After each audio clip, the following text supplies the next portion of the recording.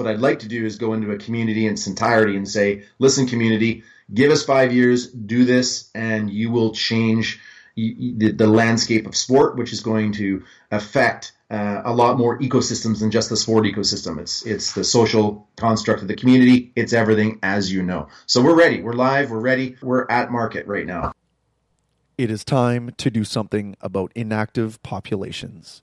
From physical literacy to policy change to youth sport and education development, we are a collective of smart and experienced servant leaders ready to take a stand. We are the Quality Coaching Collective, and this is the Quality Coaching Collective podcast. My name is Martin Reeder, 2012 Canadian Beach Volleyball Olympian, Nike trainer, and athlete entrepreneur. I will be your host as we speak with members of the collective to gain insight, challenge the status quo, and share our passion for improving health and sport culture. So clear your mind, grab a notebook, and let's dive into this episode.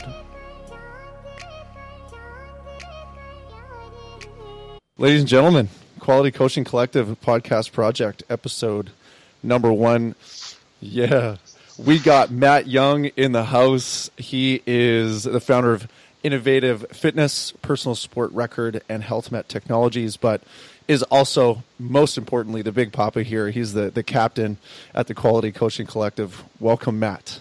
Martin, thanks so much for having me, and excited to be number 1 on the podcast. Thank you. Love it. I love it. So right off the bat, would love to just dive into where you are in the world right now. Well, I'm living in North Vancouver, BC. Do a lot of consulting, and that has me traveling on the road. Right now, some of our projects span from Colorado at the U.S. Olympic Committee, High Performance Training Center, all the way to Norway, and one of our platforms for physical literacy. So all those great destinations and everything in between, locally and regionally and nationally as well. Beautiful. And beyond those 3 title pieces, you have your fingers in a ton of different pies, but give me 3 different ways that you might describe yourself, or words that you might use to describe yourself, just so people can get to know a little bit more about you before we dive in. Yeah, thanks. I think one of the words that I would describe myself is tenacious. Once something gets into my head, an idea, I will tenaciously follow that until we bring it to some sort of execution or fruition. Mm-hmm. Also, open. One of the things that I really enjoy about the work that we've had the pleasure of doing is surrounding myself with people that are as good as and better than me, and with a diverse set of skill sets. It's one thing, and it's really easy to surround yourself with like mind and yes men and yes women, but that's not really where the growth happens. The growth happens when you have contrary opinions, when you have blind spots covered at the table. So really open to making sure that when we set up teams, we set those with all of those things in mind. And the last thing is passionate. And I don't like to use the word passionate like it's a little puppy cute word. I like to use the word passionate like it's a holy smokes. It is very clear what that person stands for within 5 minutes of having a conversation with them. I think it's important because I think, it's one thing to say you're passionate about something and you're following your passion. It's another thing to say, wow, that is very obvious what that man or woman stands for, and that's infectious. So I don't want the cute passionate, puppy passionate. I want the infectious passionate. Well, I can certainly attest to the latter. You have made an impact in my life. I'd like to say since I retired from the Olympics, the last 5 years, off and on, we've been touching base, and you stand by all 3 of those every single day. Absolutely. Well, thank you. And on a personal side, just outside of the professional, where we're going to dive into, any personal projects that you're currently working on or investing time into? Not really, Martin. I think work is life and life is work. It's not a bad balance. Personally, I pursue at perhaps lesser degrees the things that I'm interested in professionally.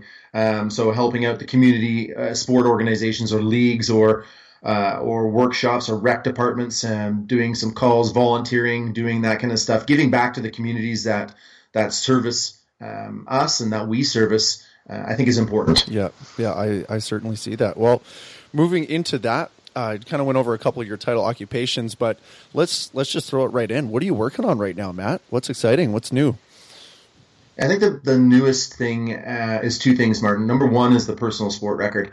Very quickly, we've got an opportunity, let's call it that, in our youth sports system particularly, to really reframe what we're measuring, because we know what gets measured is what matters. We're great at measuring the score, who scored in the standings, and that's fantastic. But what we're missing, or the opportunity we're missing, is to support the long-term, the process of long-term athlete development. And I just want to touch on the difference between the process and the outcome, because the score, who scored in the standings, those are outcomes. And I am not anti-win. I am not anti-competition. I think those are really important and key determinants in shaping young men and women, women's character and their whole well-being, and all of them. I'm speaking to the converted because you're a Canadian Olympian, you get this. But sometimes if you don't have an experience in sport, or you haven't had a good experience in sport, you may have missed that.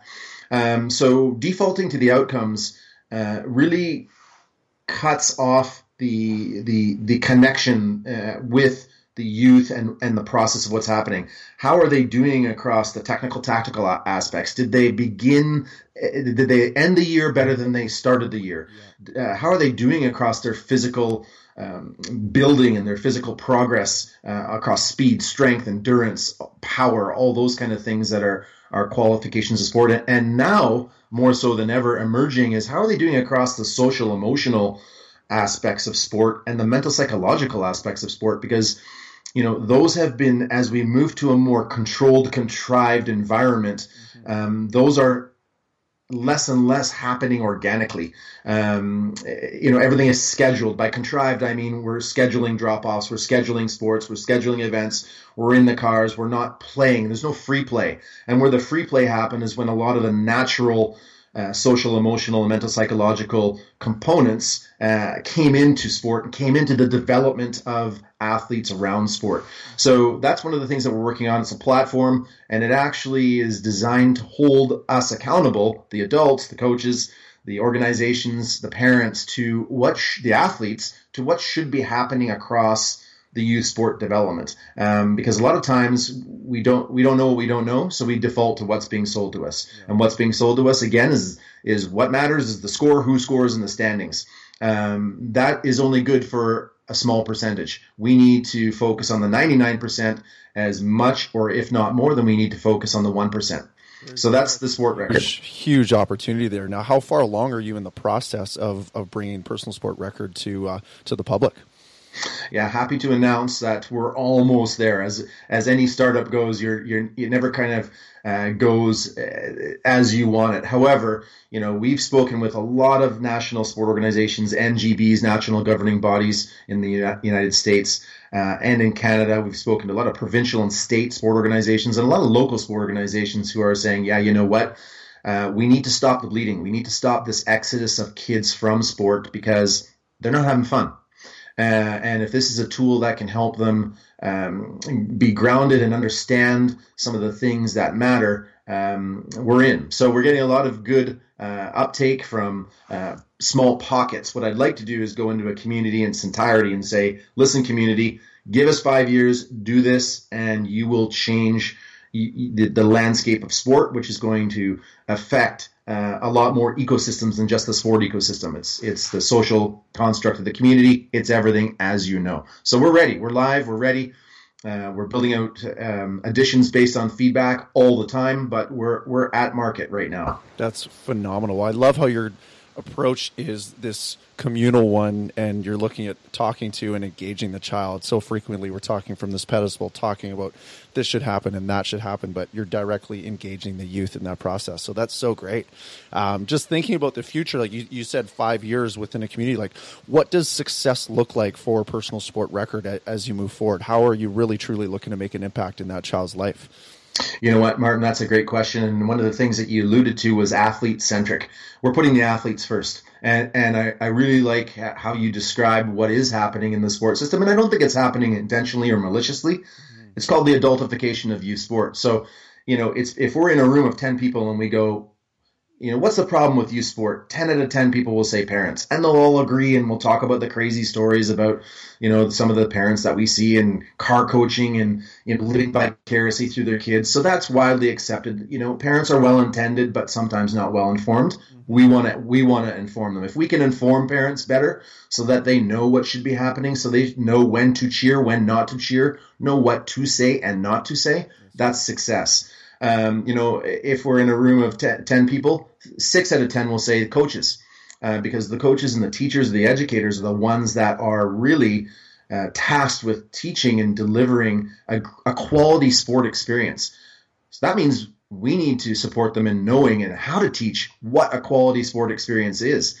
It's not the amount of wins they had during the season.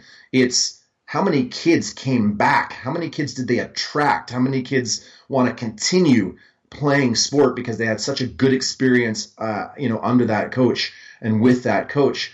That's really, the more coaches we can turn on to positive coaching experiences and support with quality coaching materials and tools and resources, that's success.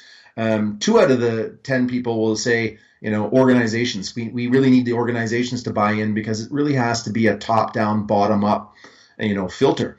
So, our measure of success is organizations saying, you know what, we're not playing one sport all year round, because we know that's not advantageous. We're going to have sport sampling. We're not just going to, as quickly as possible at age 8, 9, and 10, try to streamline our future Olympic team 10 years later and only focus on those 22, 12, 5, 7 kids. We're going to keep everyone in.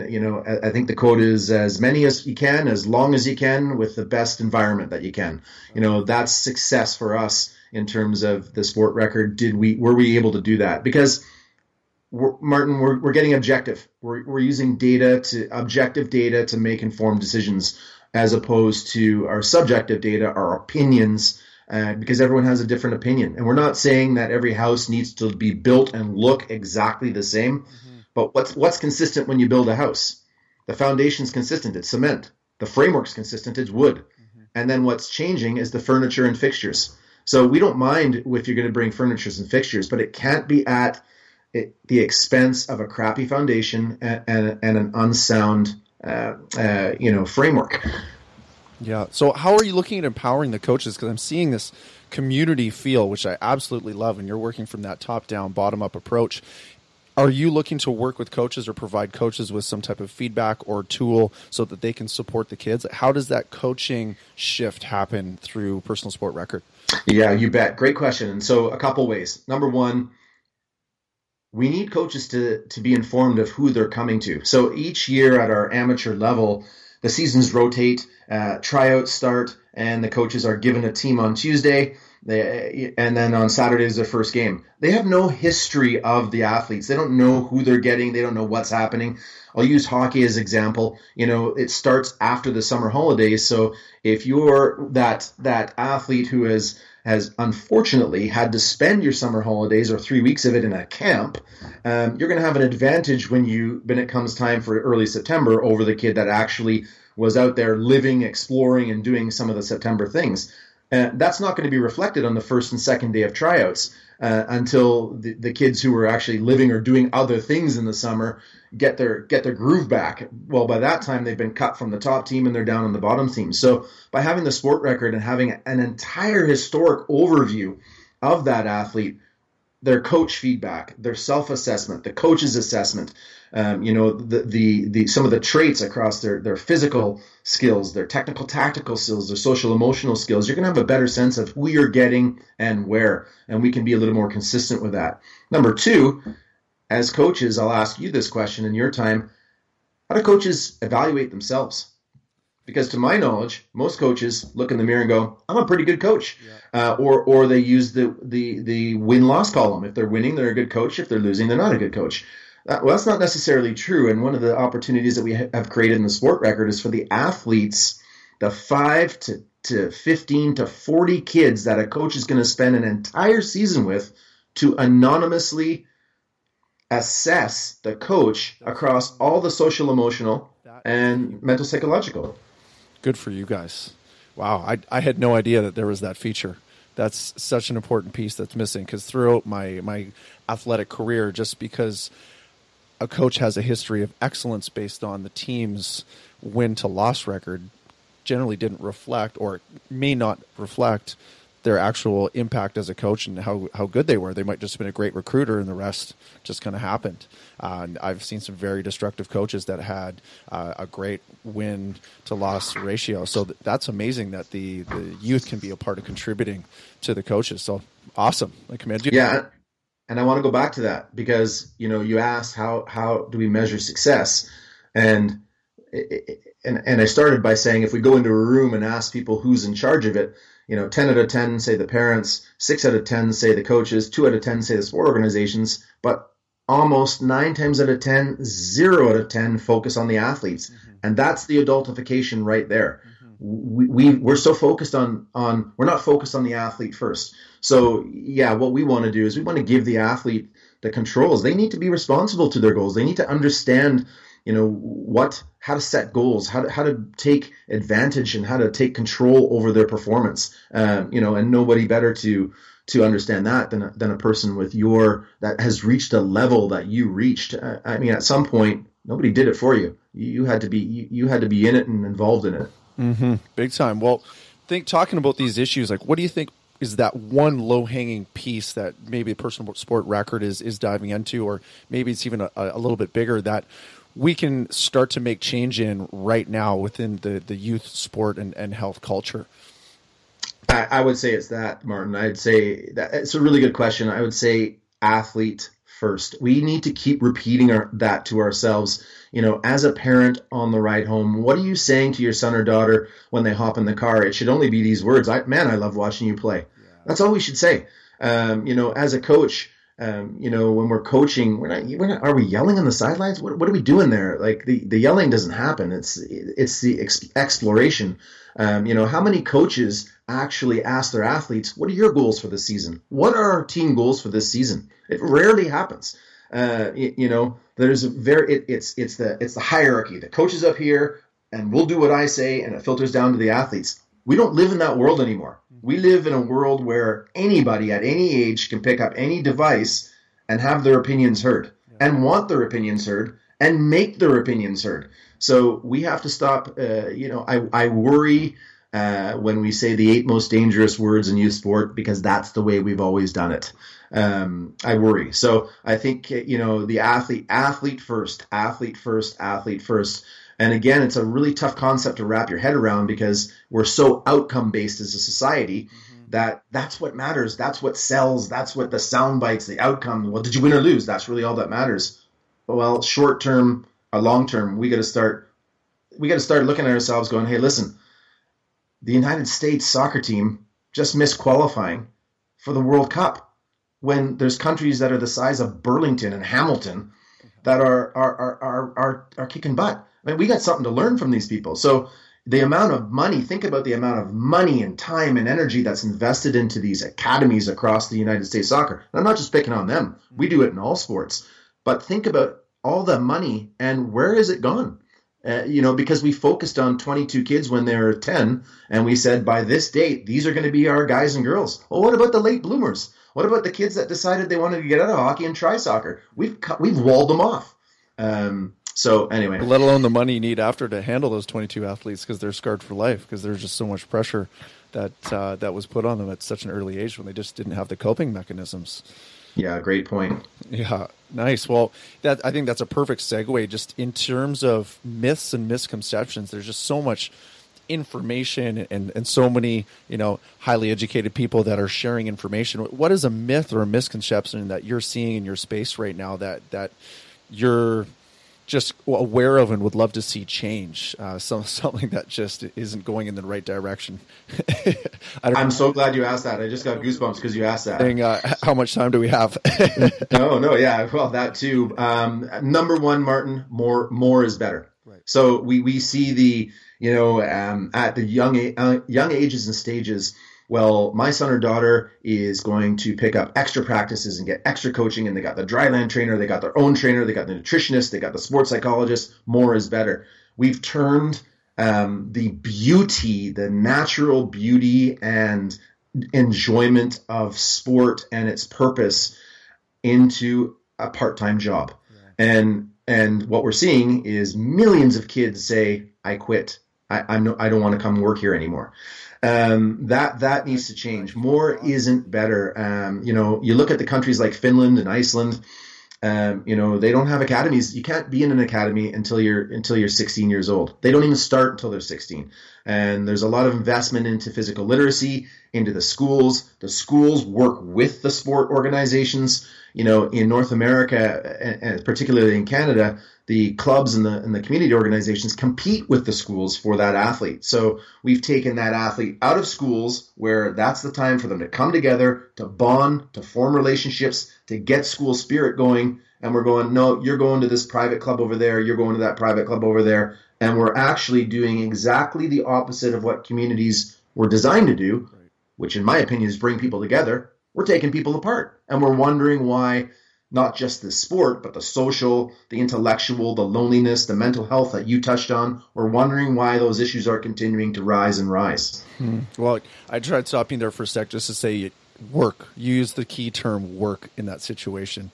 Youth working at a young age at sport. This whole concept of play or training, it's now work. It really is, which is so tough. So taking what you just said into consideration, what would change look like for that?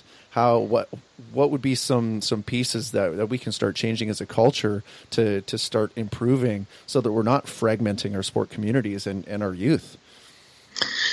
Martin, that's the $64 million question. Literally, it's a great one. I think you need a systematic reevaluation of and reprioritization of what's going on, and that can happen at a community level.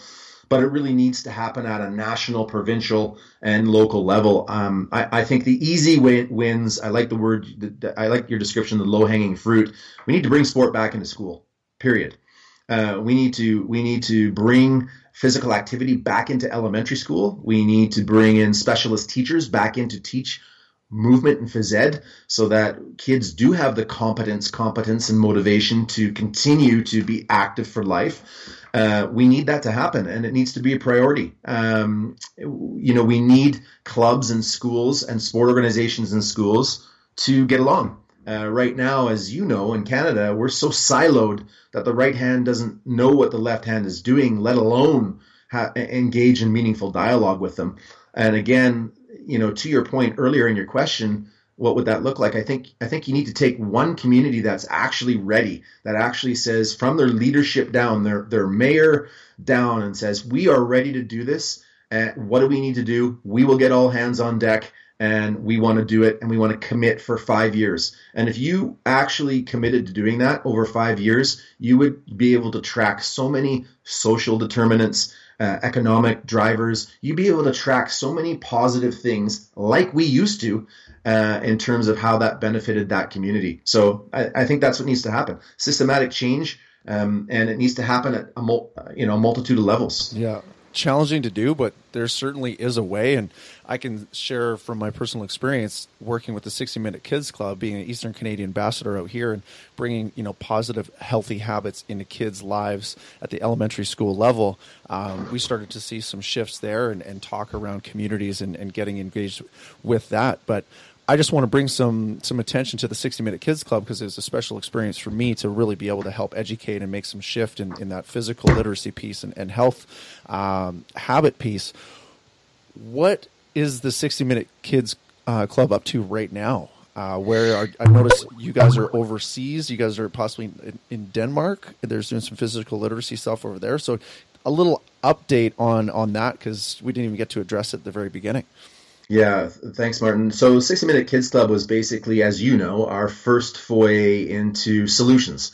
So how can we, instead of continuing to spend and go on our advocacy binging, how can we actually get down to the education? So the activation, sorry. We've got a lot of information and education around what kids should be doing and why. We lack the how. We lack the activation strategy. So 60-Minute Kids Club was our attempt to bring technology and combine it with the human touch so that you had the high touch and the high tech in the elementary school system.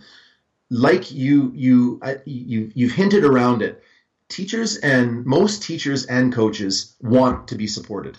No teacher and coach goes, I want to go in and be crappy at my craft. Very few of them. They want to be supported. So what we did was we said, we're going to support you by giving you these tools that you can seed in the school. Ultimately, they should be taking shape at home, like the recycling program. And so we built a fun and engaging program around engaging, number one, healthy habits, and number two, fundamental movement skills. So we had champion ambassadors, of which we were privileged enough to have you as one, who would go to schools. The champions could be principals, vice principals, people like yourself, Olympians, sports figures, anybody who cared about physical literacy. We started with a couple schools in Toronto and BC. We ended up scaling to schools in every single province in the country.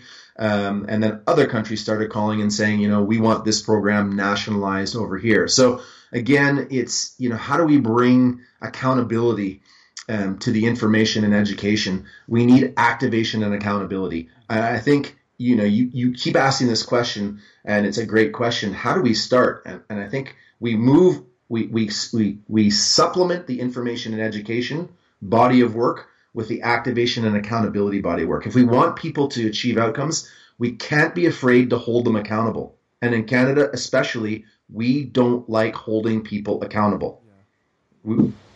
Yeah, agreed. Well, it reminds me, I spoke at the One World Youth Health Summit last October, and we were part of a few different break-off groups where we were given these case studies on how to solve youth health issues, some in advocacy, some in advertising, some in physical literacy, some in just straight up healthy habits. And all these groups came back with the feedback that the schools aren't doing enough.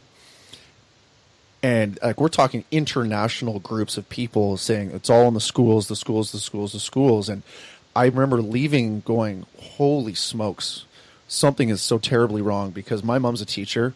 She's taught for 39 years. She's incredible. She coaches 7 practices a week during volleyball season, is just so into it. She's an exceptional circumstance, but she's done it all herself and brought her own values to the classroom. And everyone was just blaming the teachers when really they don't necessarily, A, have the resources, and B, they're already fried. Teachers are getting rocked right now in time. So to put that on the teachers just killed me. And I thought, well, where's the home accountability? Where's the community accountability? Where's the top-down accountability? I mean, it just caused these massive questions that actually really sparked my next initiative in moving back into kids, because, holy smokes, everyone's just blaming the teachers. Yeah, we often default to the easiest thing to do, and the easiest thing to do is blame somebody else. But you're right, Martin. I mean, it takes shape in the home, it takes shape in the school, and it takes shape in our society. So, we all have a part in it in some way or the other. And if you're not part of the solution, you actually become part of the problem. So blaming is you becoming part of the problem. I agree. However, I wouldn't say it's just the teachers. I would say it's the education system itself that needs to look at itself and say, as an education system in its entirety, are we going to make space for physical education and activity, not just in phys ed, but in our entire school, how we set things up? Are we just going to continue to focus on reading, writing, and arithmetic because that's the way we've always done things at a time and place, in a time where, as this is the time for innovation. This is the most amount of innovation we've ever seen. So to put a lid on creativity through arts and through physical education, and that doesn't make sense. Doesn't make a lot of sense to me. And again, I agree with you. That's not doesn't drill down to a teacher. That is a systematic, revisit that needs to happen from somebody in a decision-making position. I love it. Well, I keep on thinking of movement as an art. I come from sport. I trained fitness for a long time. I'm currently a Nike trainer, and all I can think about is fitness is less fitness and movement is more of an art form, and to get everybody to embrace that and learn it from a young age, because it's so absolutely necessary for quality of life down the road. This thing up here is attached to this thing down here. It's one and the same. And the amount of adults that I encounter that have no idea how to move their bodies and are essentially just going to be broken in years is staggering. But they weren't taught as kids, which is so tough. And where they were supposed to learn was in the play, and we've taken away play. So we're right. in interesting times right now, my friend. Right. Absolutely. Shifting on a little bit more personal side, just we've heard it, the passion, honestly, it comes out of the computer screen and punches me in the face, but a couple core values that you stand for, and I'd love to know how you bring those out in your life. Oh yeah, good. Thanks. That's a good one. The core values, I think, challenge is one of the core values that really resonates with me. And I think if we're not consistently looking to challenge ourselves, we're preparing for that plateau. And when we're preparing for that plateau, we're preparing for the slow death. So every year, for example, we sit down as a family and we'll say in November, what are some of our aspirations for this next year? We're not going to wait till the resolutioners hit it in January. That highway's already crowded. We're going to do it in November and start in December so that we can get the head start. We don't want to do it. We're going to start on Thursday. So if we need to have the conversations and make plans for the following week, we do that on Thursday and Friday. We don't wait till Monday because we want to be the first call on a Monday. So it's all about time management. It's all about setting that challenge for ourselves to improve and to consistently learn each year. So we'll go around the table and we'll say, what's one of the ways you're going to challenge yourself to get outside your comfort zone? Because everyone talks about comfort zone, where the magic happens. Everyone's liked it when they saw the little diagram, but do we actually hold ourselves accountable to doing that? Not often. So, we'll say, okay, one of my challenges this year is going to be to try something I've never done. I've always wanted to do but never done, or I've always wanted to do but have not make time for it. That's going to happen this year. And with that, as you know, comes the learning, comes the experience, comes the enjoyment from the process. By the time you get to the outcome, it doesn't even matter what the outcome is, if it's a time or whatever. It's the whole process that has gone into place to get you there. So I'd say that's my number one core value. Number two core value is legacy. I think we have a responsibility to pay it forward, pay it back by paying it forward. Nobody got to where they are alone. We had people like you doing podcasts and sharing great information. We had a lot of things. To just take those things and keep them for ourselves and not turn around and pay them forward, I think that's a miss. It's a missed opportunity. Yeah. I think we need to do more in the kindness realm to support where we want to get to, and less me, all about me. So those are two values that I think are very near and dear to me. Again, challenge and then legacy. So challenging yourself and then paying it back. Well, one term that wasn't really on my radar before I started talking with you is servant leadership, and that just sums it up right there. I mean, the amount of accountability that happens in your household must be off the charts. Your kids must be growing left, right, and center, which is awesome. Love that you're holding to a higher standard. Something that I'm interested in, and this is really just to expose you a little bit to the Quality Coaching Collective. How did you get to where you are today, whether it was through occupation or some of the steps to where you are in this moment and the projects that you're working on? Because I know you've touched on a lot of different things, and you have a pretty rich history starting Innovative Fitness in Vancouver. Pretty sure you went to UBC. But take us a little bit through your story about how you've gotten to where you are at today. Yeah, thanks, Martin. Really quickly, I found the transformative power in sport from a young age. And I was not a high performance sport like you were. And don't get me wrong, I played high performance all the way to the collegiate level, but I wasn't, I didn't have that Olympic level in me, or it wasn't nurtured. But I did find the self-esteem that was associated with the sport, the camaraderie, the socialization, the mental aspects. If I was moving, I was feeling good. If I was looking good, I was feeling good. If I was looking good, I was doing well, better at school, etc. So I found that intuitively and just decided that this was something I was passionate about and good at. And I think that's really what has driven me to continue along this pathway If you look at the things that we've done, they're all in the health and wellness sphere and realm, and they're all about giving back so that as many people that care to experience or can experience the benefits that I experienced, that's all I want. I want to share that with as many people as possible. And so, the bricks and mortar with the one-on-one training, and then the technology. Well, how can technology help us scale it to different audiences and bigger audiences, and then focusing on youth sport and kids? It's all been the same. So it's all the same passion. It's all the same things. It's all the same fundamentals. It's just in a different place. And along the way, lots of learning, lots of failures, which are learning opportunities and opportunities for success if we so choose to believe that. And the biggest thing has been surrounding ourselves with really, really good people. I said it at the onset. I'll say it again. This journey is not about Matt Young. This journey is about so many people, from my physical education teacher to my business partner, to all of the people that have worked with us, to people like you that we've met and been inspired by and been forced to elevate our game. I can't say enough, get outside we need to get outside our little bubble, and we need to get outside our little box, and we need to find those people that inspire us, and we need to not just plug into them and drain their inspiration. We need to plug into them and bring our magic to the table. So that's really how we've been able to get here, and just, persistent, get up each day, put one foot in front of the other, and just show up. Yeah. A lot of people say, well, you're lucky, or how did you get so successful? Well, life is a culmination of little things, and we're all capable of doing it. And it starts with literally getting out of bed on time and putting one foot down and saying, I'm here.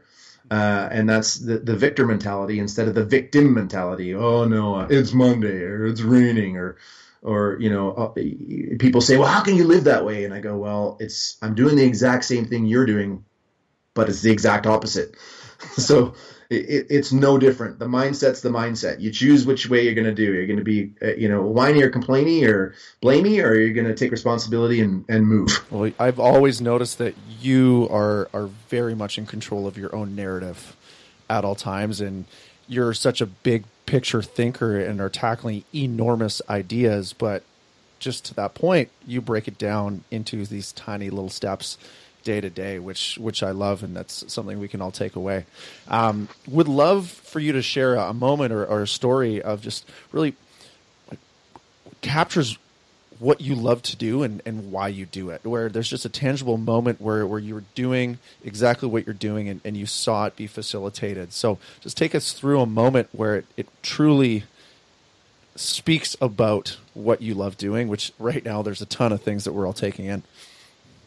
Yeah, you know what, and I hope you get a lot of value out of the story I'm about to share with you, because people always ask, what was your best coaching moment? And for me, it's not about me. It's about how the things that you, me, that we, our group are sharing and saying, do we actually see them come to life? And it's very seldom do you actually see it get to come to life in real time.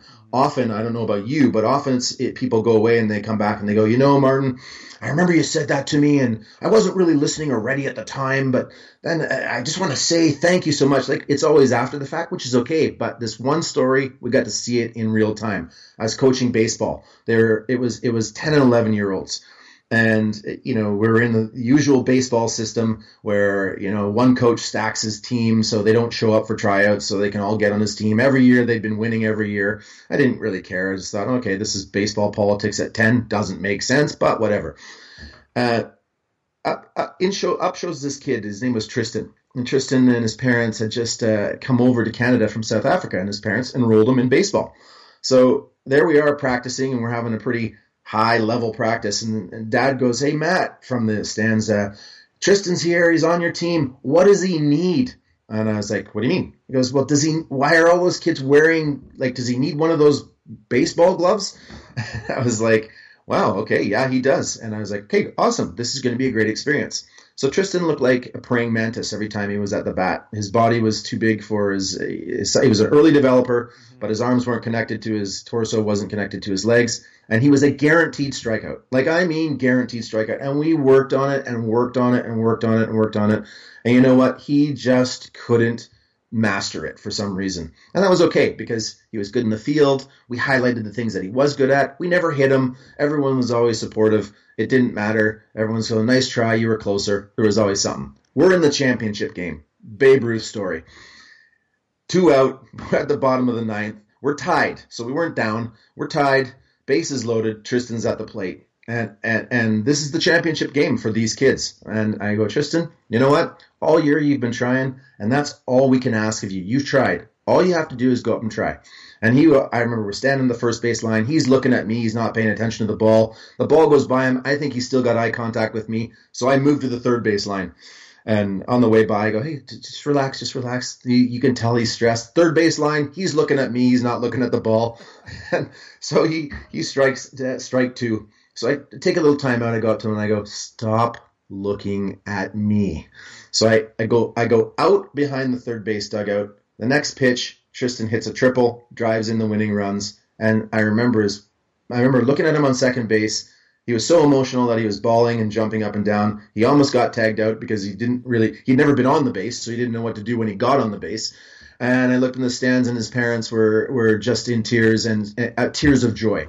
We won. Tristan goes up on the kid's shoulders. He's one of the heroes of the game. And for me, that is what it's all about. It's about using our talents, our gifts, our experience to help somebody discover something about themselves that they might not have had the courage or opportunity to discover, had they not shown up in our care. In this case, it happened to be driving in the winning runs, but it wouldn't have mattered if it was a regular game or whatever. It wouldn't have mattered. The fact that it was the championship game was just icing on the cake for him. And for us, I think we need more of that. We need to see more of that. We need to cultivate more of that. We need to stop this insane focus on the 1% and the elite of the elite and thinking that that's where all the coolness happens. And we really need to be a lot more inclusive by every sense of the term. So that's my story, and it was a really good one. So thanks for asking that. Yeah, well, there's so many takeaways from that, but the life moment that he had as a young boy that will hopefully create ripples and waves for the rest of his life just because of that single opportunity playing baseball is humongous. So I always liken the story of sport to the story of life. They're one and the same. And sport is just an incredible way of staging the game of life in a different circumstance so that youth or anybody for that matter can practice the qualities that are required in athletics and then translate that to life. And so moving away from that outcome base, but then all of a sudden you get a kid hitting that triple in the game winner. That's a true game changer. Pardon the pun. Yeah, you know what, Martin? And the thing is, again, you and myself, we're not anti-outcome. We're not anti-win. And I just want to reiterate that again. Look at the outcome that we had. But the outcome that we had didn't come because we yelled at that kid that he needed to hit the ball or do something. That it didn't come because of that. It came because of the process, learning how to throw, field, catch, doing all those things. That's where the learning happens. If we focused more on that, way more outcomes would come to fruition for way more kids at every single level. So I just want to, I want to be really clear.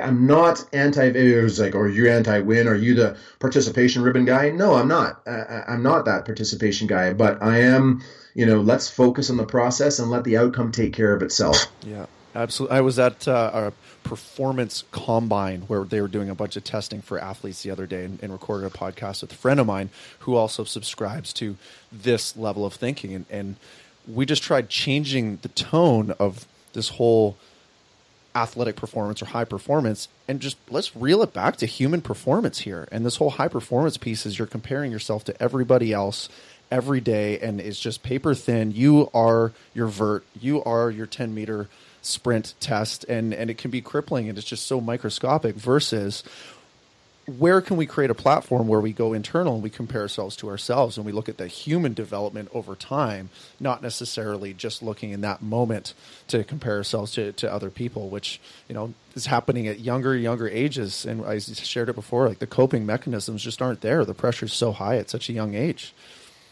What on earth is an elite 8-year-old? What does that mean? Like, just by the nature of the definition of elite, when I ask people, when we ask people, describe an elite athlete, Kobe Bryant, we've got, even yourself, you play that, you get to say that because being an Olympian is an elite level. Somebody showing up and putting on a shirt that says elite at 8, 9, and 10 does not make them an elite athlete. Mm-hmm. It doesn't. I'm sorry. So I'm in total agreement with what you're saying.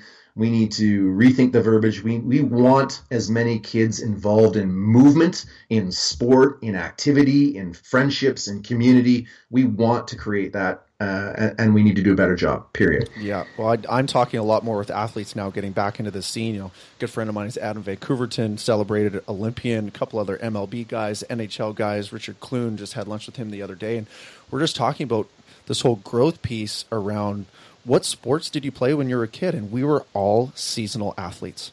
Not a single person that I spoke to specialized early. We all played numerous different activities, changed between seasons. We were all multi-sport.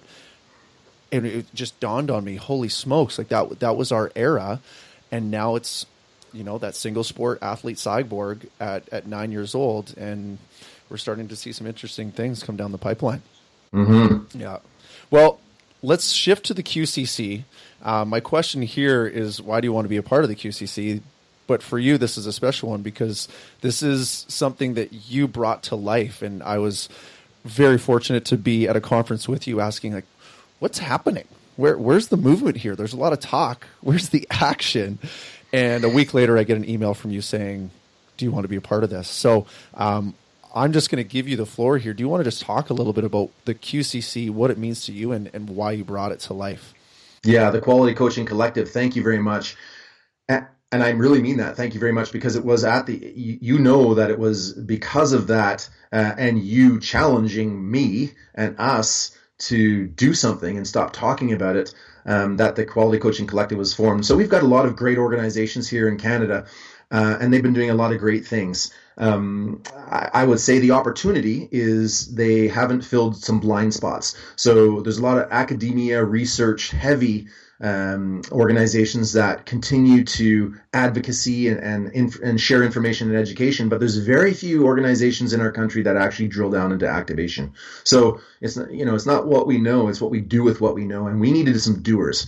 So throughout my experience, I've been fortunate enough to meet quite a few people like yourself who are action oriented, who just get itchy in a room when they start hearing the same conversation over and over and over again. So, we got ourselves together and said, listen, there's enough of us here from Canada and the US. Why don't we put together this collective and see if we can start, getting some opportunities to show what we're doing, to really focus on the accountability and the activation strategies, tools, resources that we have and we're doing.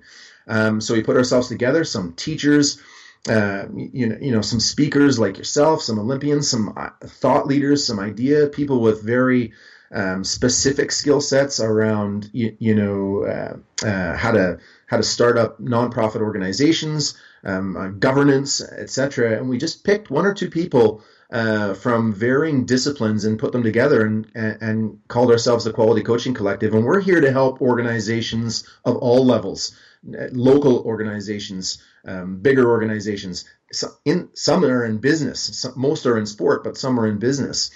Talk about the things and deal with the things and give expertise and guidance to help them be self-sustainable. We don't want to be on the mountain with a picture of ourselves and a flag that says, we solved this. We don't need to be the heroes and heroines. What we need to be is the conduits. And I think that's a refreshing look at the consulting world, particularly in the space that we work in. We servant leadership. You talked about it. Everyone that's in the Quality Coaching Collective is a servant leadership. We started with how many? 10? And now all of a sudden we're approaching 30 from, we invited our first international delegates from New Zealand and Denmark. And these people are finding us and saying, hey, I want to be a part of this. I want to do something. And not surprisingly, we're getting lots of calls, and it's spurring ideas. People from inside the collective are getting motivated and inspired to do great things like you're doing right now. People from outside of the collective are saying, hey, we'd like you guys to be here. How can we help? We just got a lot of people that are ready to roll up the sleeves and do stuff instead of talk about stuff. And that's the collective. Love it. What a novel concept. Action. All about the action. Let's do this.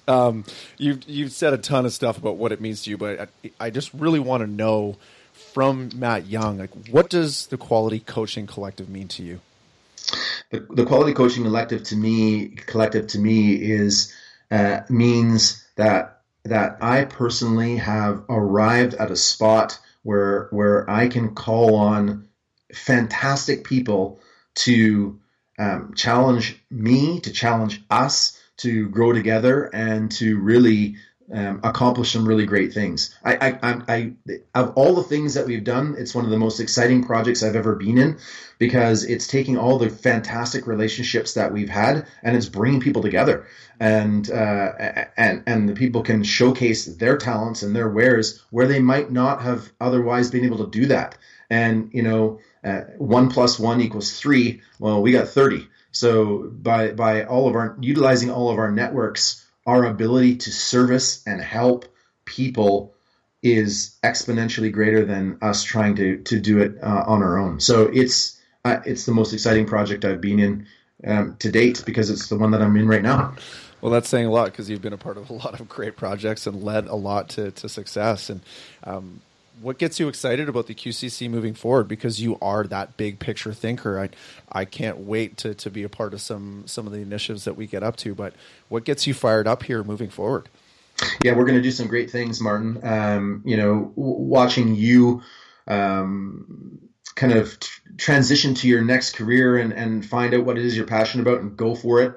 That excites me, and to see where you're going to go excites me. To see some of the things that we're going to do individually as part of the collective and together as part of the collective, it's pretty powerful. And we're getting some pretty powerful gigs. If you would have told me when I was small, living in a town of 1,600 people, that I'd be going to the U.S. Olympic High Performance Training Center and talking to the director of coach development down there, or dealing with people that, from Fresno State, from Sport New Zealand, from Sport Norway, I would have said, you got to be kidding me.